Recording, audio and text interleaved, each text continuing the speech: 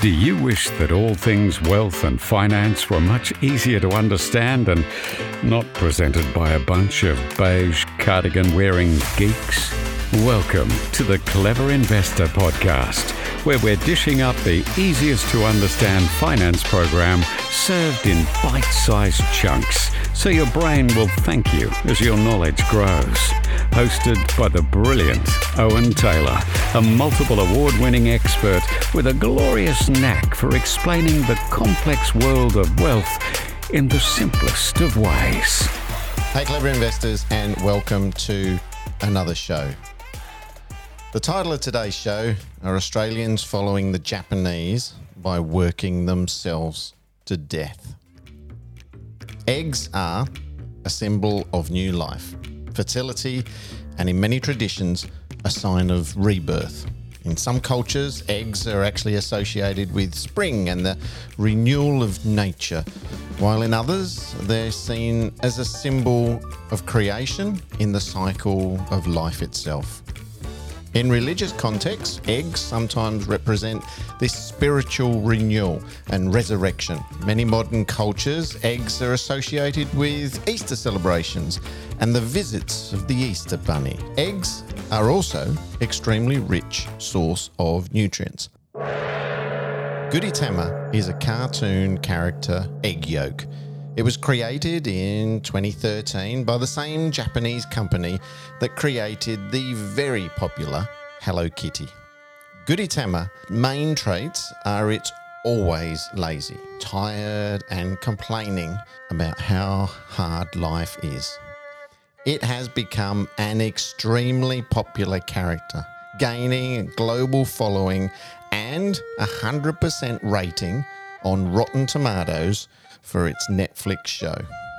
The original target audience was children, but it has surprisingly become very popular with teenagers and young adults who relate to its mood swings and moods. Gavin Chau is an economic expert. Tell me, Gavin, what link has this little egg got to do with worldwide economics? Oh, that's a great question, Owen. For me, it started at the Easter show when my 6-year-old daughter wanted to buy the Gudetama show bag, which obviously got me thinking about property, central bank policies, and the state of the world. As Owen said, it represents tiredness and the unbearableness that young people feel about life and their disenchantment with work. Gudetama himself appears to be having an existential crisis, and he's always questioning the meaning of life. And in another case of art imitating life, his behaviour is really a commentary on the human condition. The fact that this character has become so popular amongst millennials means it's captured something in the zeitgeist. And it's unsurprising that it originated in Japan, which has basically faced a soft depression for 30 years. The property market has still struggled to recover since the 1980s, and it's struggling with asset deflation and low growth. So a lot of Japanese youths find themselves in this precarious job market, and nearly a quarter of corporations in Japan require employees to work more than 80 hours a week. And although illegal, often this overtime is not paid. Seriously? All of that overtime? Surely with that number of hours being worked and being unpaid, there's got to be a big price that's then paid. Yeah, absolutely, there is. With it comes anxiety about their ability to support themselves, and if you can't support yourself, you can't start a family. And death by overwork has become so common that there's actually a word for it. It's called karoshi. This is not just a Japanese issue. It's the show is gaining traction in the West, and it sort of indicates that the same kind of pessimism is amongst millennials here. When we looked at the University of Cambridge study, we found that millennials in every global region had become the most disillusioned generation in living memory. They have low faith in democracy. They view leaders as morally flawed, and this is sort of a global problem. So you've got to wonder if these our Western economies, the declining birth rate that we have, and we're getting married later in life as well. Is that part of a knock-on effect from all of this? Yes, it is, of course. Without the security of employment and with property prices increasing faster than incomes, like even for many people, even thinking about having children and an expensive wedding is overwhelming. So it's clear that people know that something is wrong. They subconsciously feel it and their actions show it, but they just can't figure out what it is. And these people are getting left behind by the system, but they can't figure out why. If they can't figure out why, where can we start to get some answers around why this is happening? Yes, it's a great question. So the answer lies in the central bank policies around the world. So the endless printing of money debases the currency, which means it reduces the purchasing power of money. And we don't really see this. But if we were to compare the strength of the Australian dollar with other currency, everything looks good. Like it looks like pretty well staying in line with other currencies. But the truth is that all currencies are falling in purchasing power. So understanding that fiat currencies are all basically sinking ships in the race to the bottom is really the key to understanding the problem. And it sort of explains why people who have good jobs, they work hard, they do the right things, like they live below their means, save money, and do the things that everyone said they should do to get ahead. They can't get ahead. And asset prices and the cost of living keep moving further and further from their reach. So if we were to measure average incomes against assets, we'd find that we can buy fewer stocks and fewer properties than at any time since the 1960s. And while our incomes might be rising in nominal terms, as in like the number goes up, it's failing to keep up with the rate of monetary debasement. One way to look at it would be to flip the equation and divide asset prices by money supply. And if we do that, you find that asset prices really haven't grown at all. And the price increases that we see are really just a reflection of the reduced purchasing power of the AUD, of the Australian dollar. So the only two assets that have effectively bucked that trend over time has been tech stocks, which increased due to Metcalfe's law. And Metcalfe's law states that the financial value of a network is proportional to the square of the number of connected users. So the easiest way to think about this would be like a telephone network, where the more people that have a telephone, it doesn't increase linearly, it increases exponentially. And also property, that's the other asset that's bucked that trend, but that's primarily due to leverage. The net result of this is there's a widened wealth divide between asset owners and non-asset owners.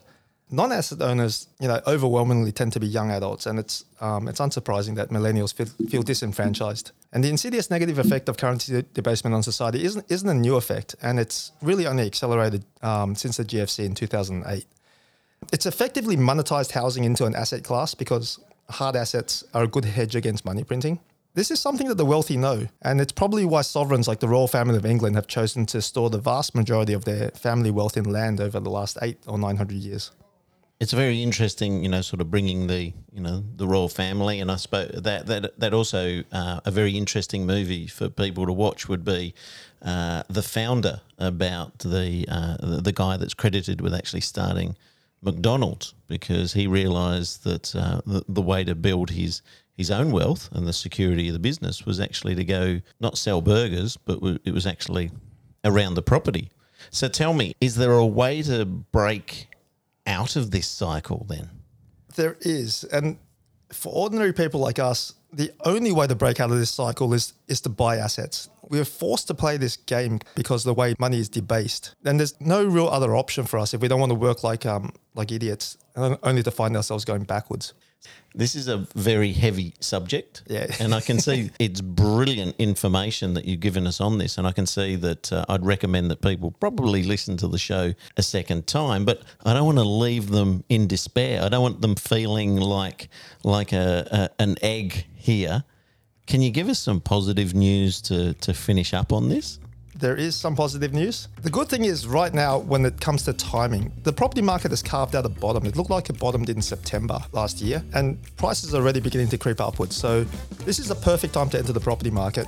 And there are a few other factors that we can look at. There's things like the Chinese liquidity conditions, which lead global liquidity conditions by about 7 months. They bottomed last year as well, mid last year. So, a lot of things are looking good, and the prices reflect that. So, with the right property and the right information and education around it, now is definitely the time to look at growing your wealth by investing in property, whether it's your home or whether it's actually an investment. Yeah, absolutely. That'll be the way to go. Gavin, thank you for coming in and sharing some of your knowledge base here. If anybody's got any questions, please send us an email here at the Clever Investor Podcast. Links are in the show profile. And I'll see everybody again for the Clever Investor Podcast. You have been listening to the Clever Investor Podcast, proudly sponsored this week by Blue Wealth Property. Are you ready to start a new investment journey? Get in touch with the industry leaders, Blue Wealth Property.